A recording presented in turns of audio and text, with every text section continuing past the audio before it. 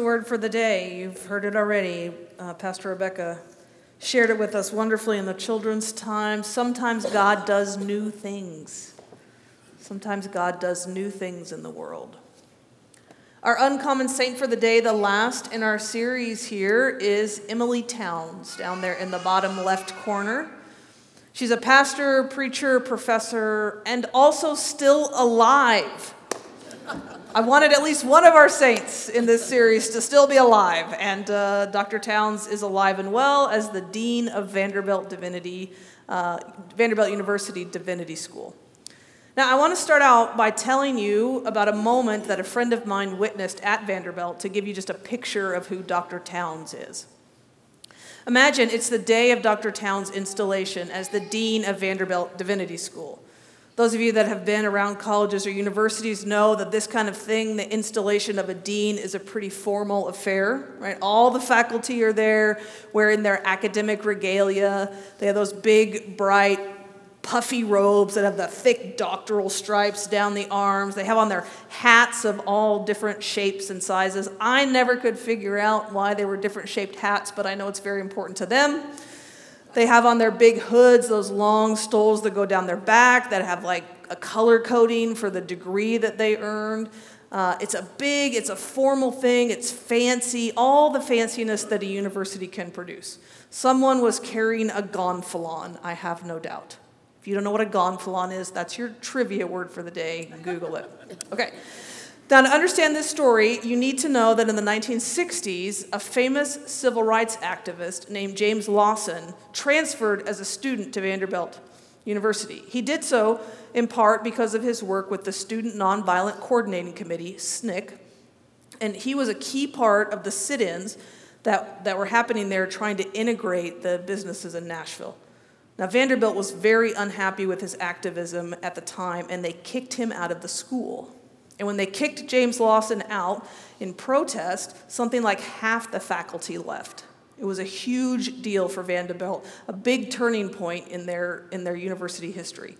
And in the aftermath, Vanderbilt became a place willing to work for justice and inclusion for all, so much so that the Divinity School now calls itself the School of the Prophets, like modern-day prophets. So in the years since James Lawson, he has continued to be a mentor and a light to many people at Vanderbilt. Okay, so it's the day of Emily Towns' installation in 2013. James Lawson, who no longer lives in Nashville, drove into town for the celebration. He didn't tell anyone he was coming. He slipped into the chapel. He took a seat toward the back. And Dr. Towns, as she processed in amid all the faculty, all the regalia, all the fancy, she saw him and she got really excited and she waved. And then she walked about 10 steps past him, turned around in the middle of the procession and made everybody stop so she could go back and offer James Lawson her arm and escort him to the front. And then she gave him her seat. This entire ceremony was about her. The whole reason they were there was her, and she gave up her seat on the stage to him. Lawson didn't have an active part in the service at all, but she wanted him to have the seat of honor. Now, Emily Towns describes herself as a womanist theologian, and this was womanist theology in action. She was willing to stop the parade in order to make space to honor one who had gone before her. And the truth is, without James Lawson, Emily Towns does not become later dean of Vanderbilt Divinity School. She never said a word about him in the whole service. She didn't need to. Her willingness to disrupt the entire proceeding in order to gather him in and place him in the seat of honor, that was all she needed to say. Then after the worship service and ceremony, Dean Towns hired a full band and they had a dance. I can't tell you how unusual this is at a seminary. My friend told me that it was professors and students, staff and friends, queer and straight, young and old, people of all colors out there on the dance floor dancing their hearts out, celebrating the goodness of God together. Sometimes God does new things. Things that are unexpected to us, things that are unusual to us, things that shake us out of our routine, things that bring the Holy Spirit to us in fresh, exciting, and powerful ways. And our scripture today is a reminder of this. It comes from the prophet Isaiah. And in order to hear him well, we need to remember that he's speaking to people who are very far away from home. They're in exile. They're stuck in a foreign land. Stuck because Jerusalem had been conquered by an invading army. And after that, many of the business people and leaders were carted off to live in a foreign capital city, and they didn't get to go home for 70 years. They wanted to go home, but they weren't allowed to for 70 years. Isaiah speaks to these people who are in exile, and this is what he says. He says, remember, and he says, forget. Remember and forget. First of all, remember who God is and remember what God has done. He says, remember the Exodus. Remember how God brought the people out of Egypt, how you were saved from the army of Pharaoh, how God did a powerful and a mighty thing in saving people. Remember how good that was. Remember how good God is. But as soon as he says that, he says, forget. He says, do not remember the former things or consider the things of old. What's he talking about? I think he means the situation that took them to exile in the first place. He wants them to forget the terrible circumstances that brought them to this foreign land, how their leadership was corrupt and selfish, how the people didn't listen to the voice of God, how because their own weakness kept them from repelling that invading army. Regarding all the failure and the pain in the past, all the regret they had, the prophet says, do not remember the former things or consider the things of old. Because that story of pain and regret, it doesn't predict the future. He wants them to know God is going to write a new story. And then he gets to the heart of his message and he says, I am about to do a new thing. Now it springs forth. Do you not perceive it? I am about to do a new thing. Now it springs forth. Do you not perceive it? I will make a way in the wilderness and rivers in the desert. The prophet is saying the failure of the past will not limit God. God is about to do something new, something that will change the face of the earth, something that will rewrite the story. And the prophet wants the people to keep their eyes open so they can see it, coming. It's a powerful passage of hope to a people who are stuck in a bad and dark place. But this is what God does. Just like in that Exodus story, God is about rescuing the lost. God unsticks those who are stuck. God makes a way when there seems to be no way. God breaks through with new and unexpected things, even when we are feeling our most burdened and our most weighed down. God comes in the toughest situations with a new thing. The question is, are we ready to perceive it? God is always ready to do a new thing. That's part of what it means for us to call God a redeeming God. The past doesn't limit God. God's ready to write a new story of hope and healing and joy. And that story will be true to who we've always known God to be, and it will feel brand new. Our God never stops being creative and innovative in order to bring us God's salvation. God is ready to do a new thing.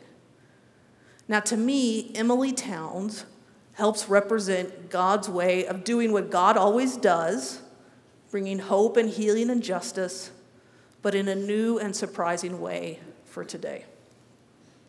She's an American Baptist minister and a womanist ethicist. I'll tell you more about womanist in a minute. She's from Durham, North Carolina. Both her parents were actually professors at North Carolina Central University, which is a historically black college, or an HBCU. She said that she grew up in the middle of desegregation, but her parents were homebodies and lived in a pretty self-contained black community in Durham. Her parents were both very religious, but she became disenfranchised with organized religion after various pastors failed to connect justice and spirituality in a way that made sense to her. So in reaction, she began going out to Duke Forest there in Durham to talk to God and to reflect. And she said that growing up, she often felt God was her only constant in a world of turmoil and upheaval. She went to college at University of Chicago, and there she rediscovered her faith. She had a few friends who worked with the local Methodist Church's youth group, and she started hanging out with them. It's dangerous to hang out with Methodist youth because she ended up recommitting to her faith. And then her interest in religion just grew and grew. She pursued a major in religious studies. She earned a bachelor's degree from the University of Chicago. She got her master's degree from the Divinity School and then a doctorate of ministry. She started working in an American Baptist church while she was in seminary, and she felt so at home she decided to be ordained in that denomination. And she continued her scholarly work, earning a PhD in 1989. Then she taught at St. Paul's School of Theology, which is a United Methodist school in Kansas City, then went on to Yale Divinity, and then in 2013 became the dean of Vanderbilt Divinity School. She's also served as the president of several professional theological associations. She's just a towering leader in the theology world. Now, Emilie Townes describes herself as a womanist, ethicist, and theologian. And I'm guessing that the word womanist is new to most of you that are here.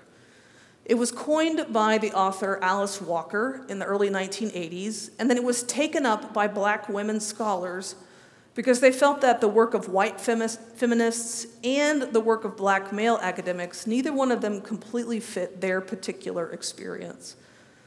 So they started talking about womanist theology as a way to write and talk about God that centers the experiences and the voices of black women.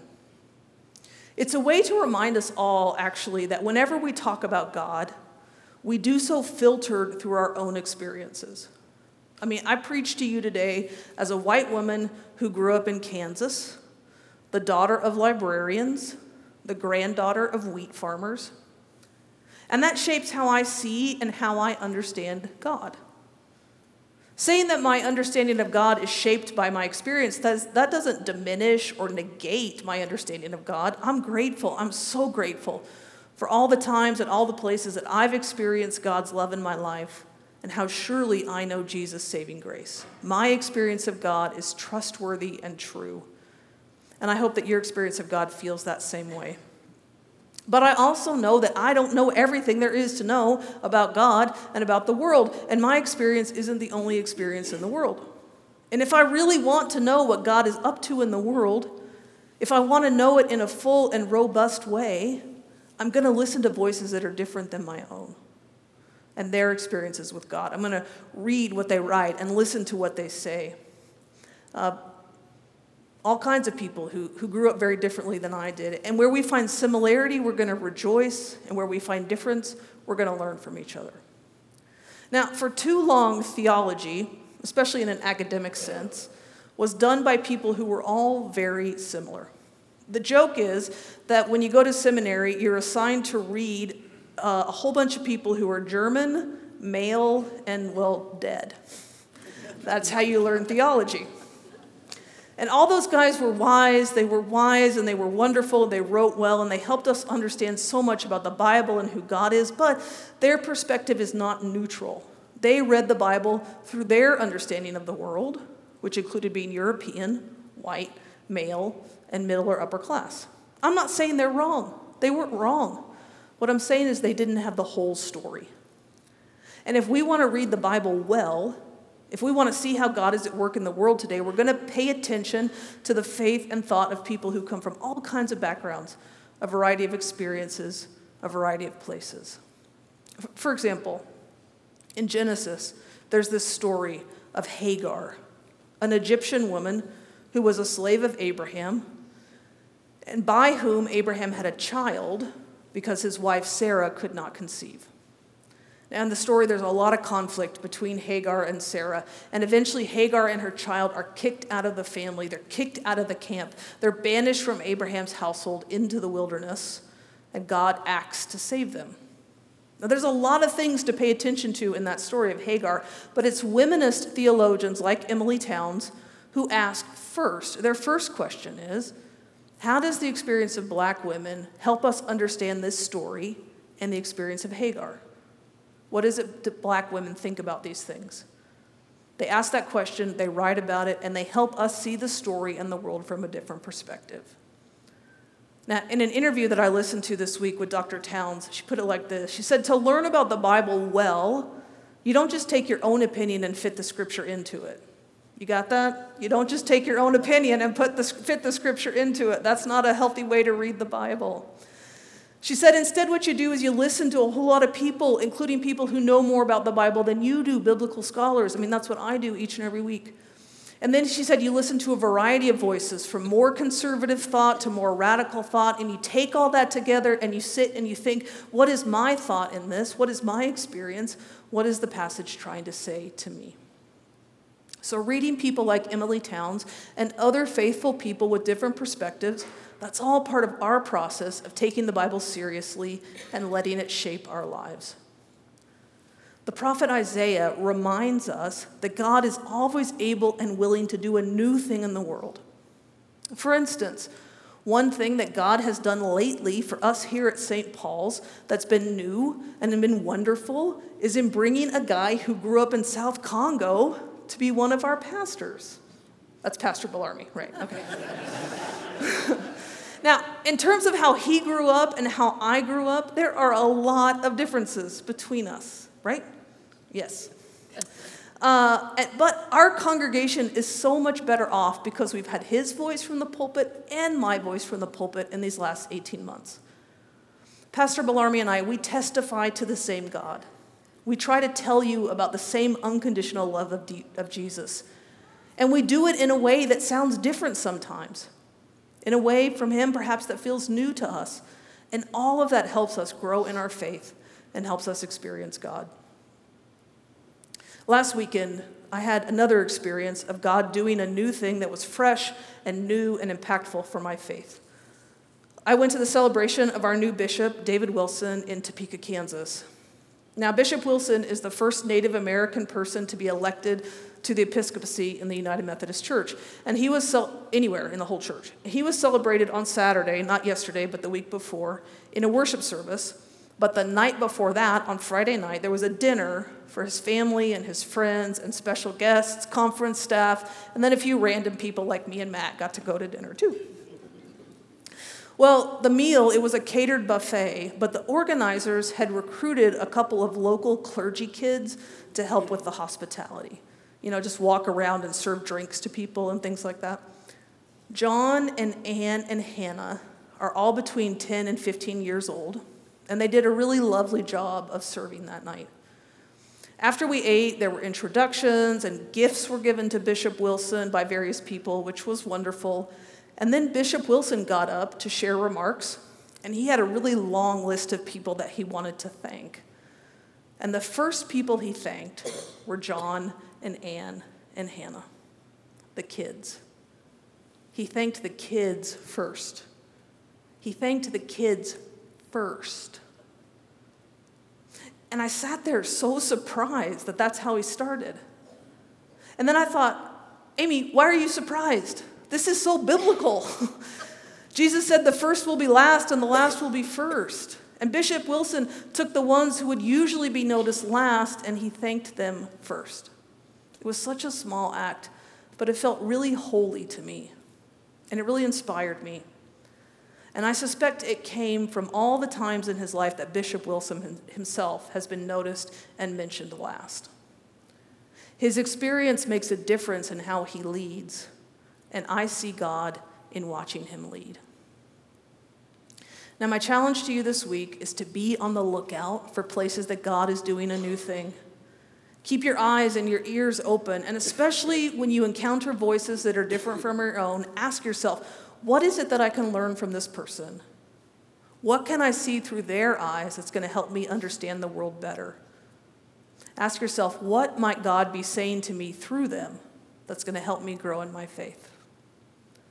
God is always bringing new people, new perspectives, new experiences to us to help us see and grow and love God more faithfully. May we celebrate the things that God is doing all around us. Amen.